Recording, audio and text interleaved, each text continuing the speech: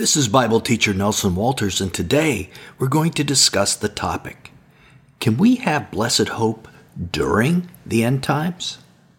If we're going to talk about anything that's end time related, we need to address the elephant in the room right off the bat. The entire concept of the end times is scary to most people. Who wants to face persecution, economic distress, and natural disasters? Yet, in Titus 2:13, the Apostle Paul said the return of Jesus was to be our blessed hope. Is there some kind of disconnect here? Should we feel guilty about being frightened by the end times? No, not at all. Even the writers of the Bible had similar responses when they considered the last days. The prophet Daniel, after seeing a vision of our future, wrote this about his reaction to it. And I, Daniel, fainted and was sick for days. Daniel 8:27. After seeing visions of the future, one of the most faithful men of God who ever lived was sickened by what he saw. So it's no wonder that the rest of us are a bit shaken by these visions as well. You shouldn't feel guilty about fear. It's a normal human emotion. However, God has given us resources to deal with the chaos of difficult times. This podcast is taken from chapter 2 of my book, How to Prepare for the Last Days. That's why we placed this chapter 2, right up front. So as people read the rest of the book, they can filter each chapter through the lens of the solutions that we discuss here. But what makes hard times especially difficult and fearful in the 21st century is that they're unexpected to us. Back in the days of the apostles, hard times and persecution were part of everyday life. All but one of the apostles were martyred, and the Romans frequently martyred Christians. Jesus said, if the world hates you, you know that it hated me before it hated you. John 15:18. To those of us living in Western nations, however, it may be surprising that according to Open Doors, much of the world is experiencing similar extremely difficult times even now in 2022. 312 million Christians, that's 1/7 of all Christians in the world, experienced extreme levels of persecution this year. That's the highest percentage of Christian persecution in history, higher than the days of the apostles. You may live in an insulated part of the world, but in places like Afghanistan and North Korea, Christians are dying, being tortured or raped, and being displaced from their homes. For them, the hard times that are coming are not a surprise. What also makes hard times unexpected is that many Christians had hoped Jesus would return before we had to endure any difficulties at all, that somehow we'd escape all the challenges that Scripture tells us are coming. However, this was just wishful thinking. The events of the last 2 years have proven that dream false. Hard times have started, and they threaten to get worse with rumors of nuclear war and economic collapse almost every day. But although Jesus didn't rescue us from all hard times, he will rescue his faithful believers before God himself punishes the doers of evil. Of that rescue, there is absolutely no doubt. Wait for his Son from heaven, whom he raised from the dead, even Jesus, who delivers us from the wrath to come. Jesus is going to take believers into his presence before he punishes those who refuse to repent from their murders, tortures, rapes, thefts, etc. We call that punishment the eschatological wrath of God. So Christians will avoid some of the hard times the Bible predicts when Jesus rescues them, just not all of it. In fact, Scripture specifically tells us believers will endure hardship before that rescue. Because you have kept my command to persevere, I also will keep you from the hour of trial which shall come upon the whole world to test those who dwell on the earth. Revelation 3:10. This keeping from the hour of trial is generally thought to be the rescue we just discussed. However, notice this passage is a conditional statement. Jesus is going to rescue only those who have kept his command to persevere. Elsewhere in Scripture, this Greek word translated here as persevere might better be translated as patient endurance. Patient endurance implies long suffering. Absolutely everyone rescued by Jesus at his coming will have patiently endured for the cause of Christ. Everyone.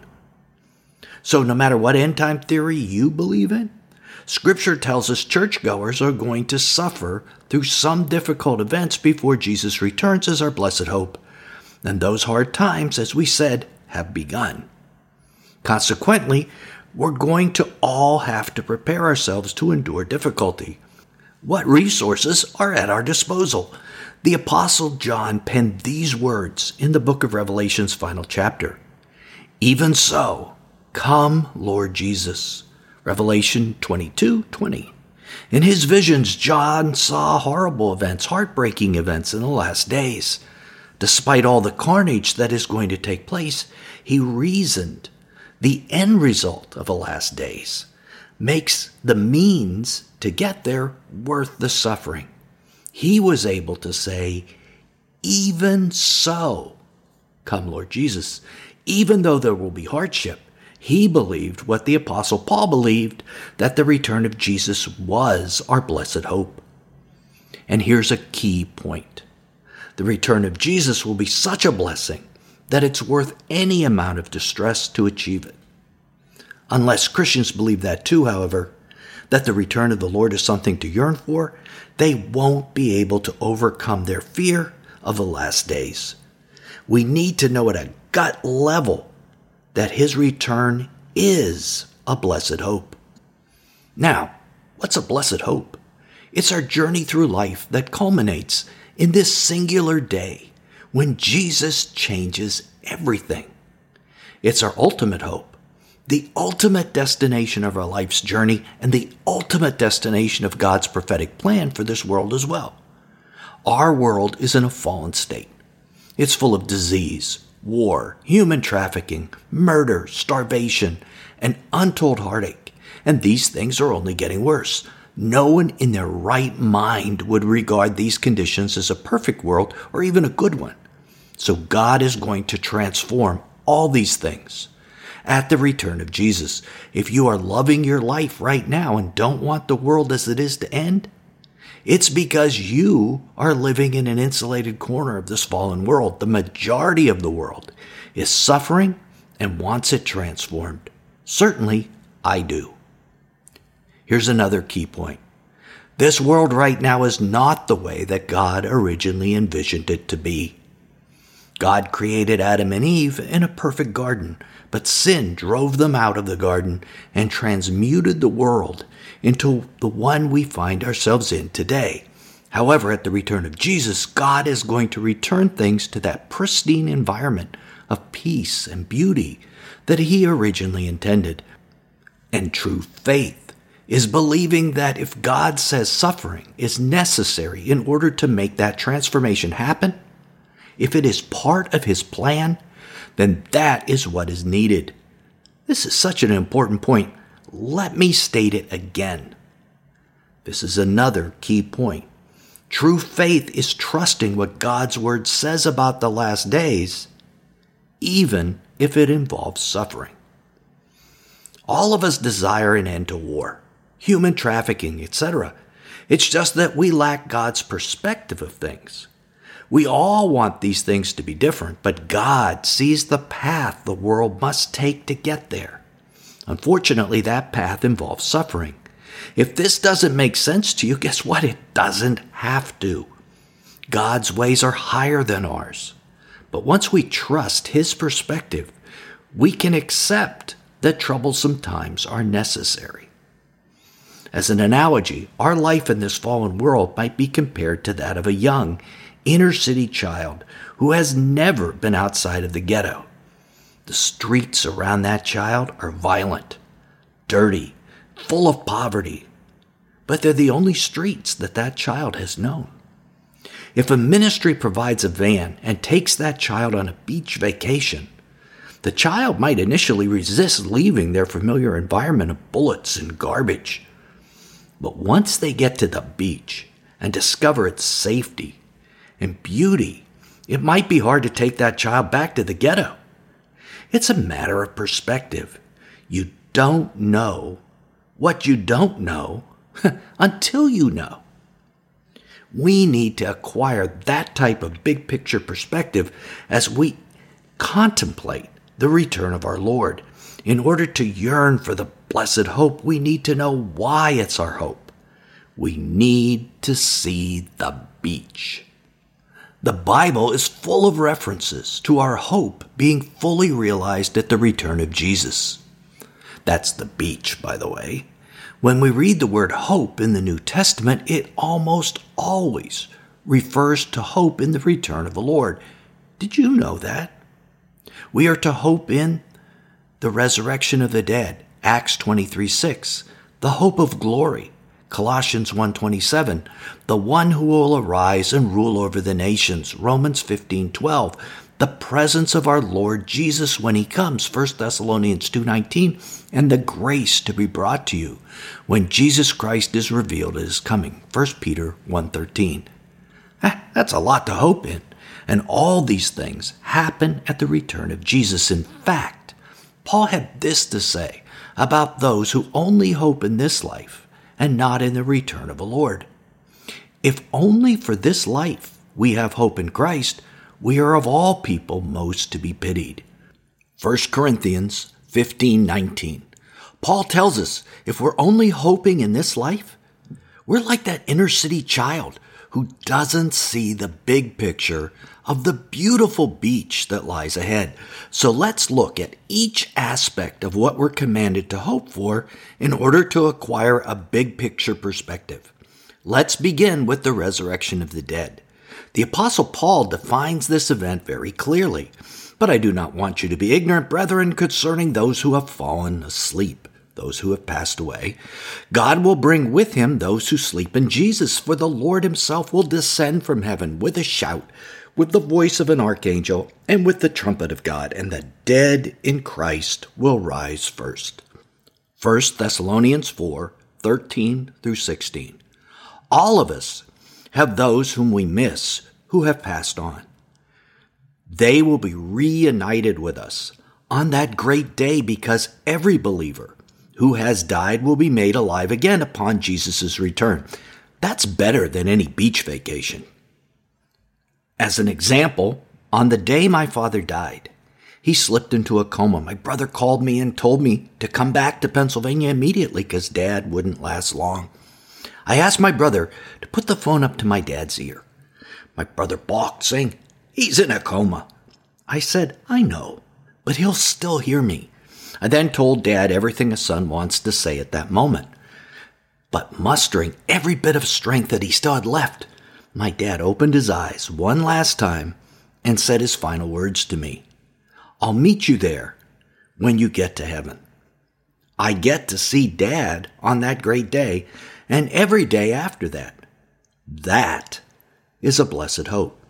Not only will we see our loved ones resurrected, we may be among those rising on that day ourselves. I remember the day I had my open heart surgery. They told me this particular type of open heart procedure was very high risk and that I only had a 90% chance of surviving. I clearly remember praying, "Lord, I will either wake up and continue to serve you, or I'll wake up in your presence. Thank you for dying for me on the cross." Now that is a blessed hope. We can live as if we're immortal, because we are until the Lord calls us home. Paul put it this way: Christ will be magnified in my body, whether by life or by death. For to me, to live is Christ, and to die is gain. Philippians 1:20 through 21. The second thing we're to hope for is glory. But what does this mean? It is a hope in our future, quote, glorification. Glorification is God's final removal of sin from the life and body of his true believers. Those who are saved on that day, Jesus is going to transform our mortal bodies into bodies like his that cannot sin. We also eagerly await for the Savior, the Lord Jesus Christ, who will transform our lowly body that it may be conformed to his glorious body. Philippians 3:20 through 21. Not only does this mean that we won't be able to sin once we're in these new, quote, resurrection bodies, end of quote, it also likely means we will have some of the power in that body that Jesus displayed after his resurrection. He passed through solid doors. He was able to appear and disappear at will. Will we be like that? I personally believe so. Plus, these bodies won't age or degrade. That is an incredible, supernatural blessed hope. The third thing we are commanded to hope for at Jesus' return is his reign over the kingdoms of this world. Greed, injustice, unrighteousness, and selfishness, these are the things that mark the governments of our current world. Fallen, imperfect humans rule them, so this should not be a surprise. But at the return of Jesus, he will sweep these things away. And more than that, he will allow us to reign with him, to share in his making of this world into the kind of place we desire it to be. And he who overcomes and keeps my works until the end, to him I will give power over the nations. He shall rule them with a rod of iron. They shall be dashed to pieces like potter's vessels. Revelation 2:26 through 27. Imagine a world without its current political corruption. That is also an amazing blessed hope. The fourth thing Scripture tells us to hope for is our coming inheritance, a dwelling place in the New Jerusalem, a city of beauty and splendor. And he carried me away in the Spirit to a great and high mountain, and showed me a great city, the holy Jerusalem, descending out of heaven from God, having the glory of God. Her light was like a most precious stone, like a jasper stone, clear as crystal. And she had a great and high wall with 12 gates and 12 angels at the gates, and names written on them, which are the names of the 12 tribes of the children of Israel. The construction of its wall was of jasper, and the city was of pure gold, like clear glass. The foundation of the wall of the city were adorned with all kinds of precious stones. Revelation 21:14 through 19.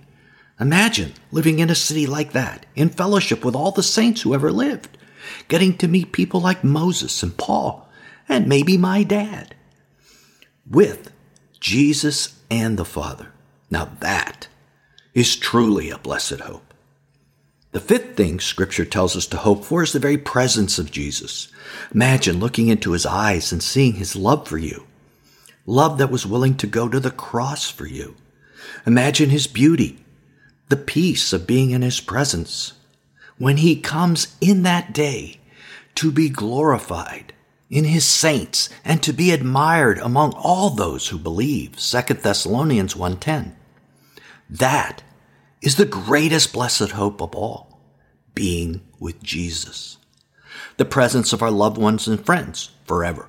A new immortal sin-free body forever. A king who rules in righteousness and justice with us forever. Living in a city of incredible beauty forever. And being in the presence of the Prince of Peace and Love forever. These things are our blessed hope. It is such good news, it's almost impossible to believe. And once we have this perspective of what is coming, it makes what we will endure prior to that all the more tolerable. For I consider that the sufferings of this present time are not worthy to be compared with the glory which shall be revealed in us. Romans 8:18. Paul tells us suffering is so minor as to not begin to compare to the blessings that are coming. These sufferings are like the ride to that beach vacation. If the beach is the return of Jesus, the ride itself is the last days, the years prior to his return. I've taken several such car rides with my parents when I was younger. I remember asking my parents, "Hey, are we there yet?" The reason I asked that question is because the ride from our house to the beach was a boring 6-hour grind. My dad's car back in those days didn't have air conditioning. And whatever toy I brought along lost its luster after about 15 minutes. Only 5 hours and 45 minutes to go, son. But our challenging ride to the beach was more tolerable, knowing where we were going, keeping our eyes on our destination. In the analogy, the destination was the beach. But in reality, it is our blessed hope that we're heading towards. It is the most amazing and incredible destination anyone could imagine. Keeping our eyes on Jesus, our hope, as we make progress toward that destination doesn't make it easy to endure difficult times, but it makes the chaos more bearable.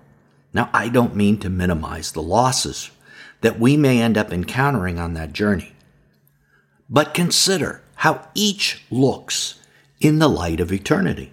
If our loved ones are martyred by persecution, we'll get to see them again on that day. If someone takes our lives, we will rise on that day. If someone harms our physical body, we get a new one on that day. If someone takes our government, Jesus will rule on that day, and we'll rule with him, and it will be much better than the government we have now. If someone takes your home, you'll get a new one in the New Jerusalem on that day. There is nothing anyone can take away from you that you won't get back. But there is one thing that no one can take away from you. For I am persuaded that neither death, nor life, nor angels, nor principalities, nor powers, nor things present, nor things to come, nor heights or depth, nor other created things shall be able to separate us from the love of God, which is in Christ Jesus our Lord. Romans 8:38 through 39. Nothing can ever separate us from God's love that we carry with us throughout all hard times.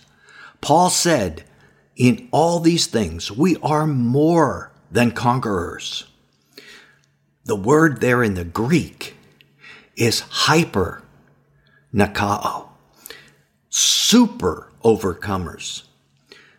We will win because Jesus wins in the end. Everything done to harm us is just temporary. The blessed hope is eternal. That isn't easy to grasp or implement, but it is that simple. Here's a key point. We overcome chaos in the last days by viewing it in light of our destination, the blessed hope. Additionally, the closer we get to our destination, the more excited we become. Events like the pandemic and the Ukraine war that we're enduring now break our hearts for those who are injured by them, but ultimately, they are signposts along the road telling us we're getting closer to the beach, our blessed hope. We need to consider them in that light. Again, this is Nelson Walters. I've written 10 books, and I'm the founder of Last Days Overcomers, a ministry designed to prepare the church for the days and years prior to the return of our Lord. In order to do that, Last Days Overcomers provides resources and nationwide conferences. Our website is lastdaysovercomer.org. That's overcomer without the S. If you want to learn more and join us in this effort, and we invite you to do that. My teachings can also be found on YouTube on the Nelson Walters channel. There, our 500 plus videos are viewed by millions each year. We invite you to explore our teachings and interact with us there. Till then, blessings.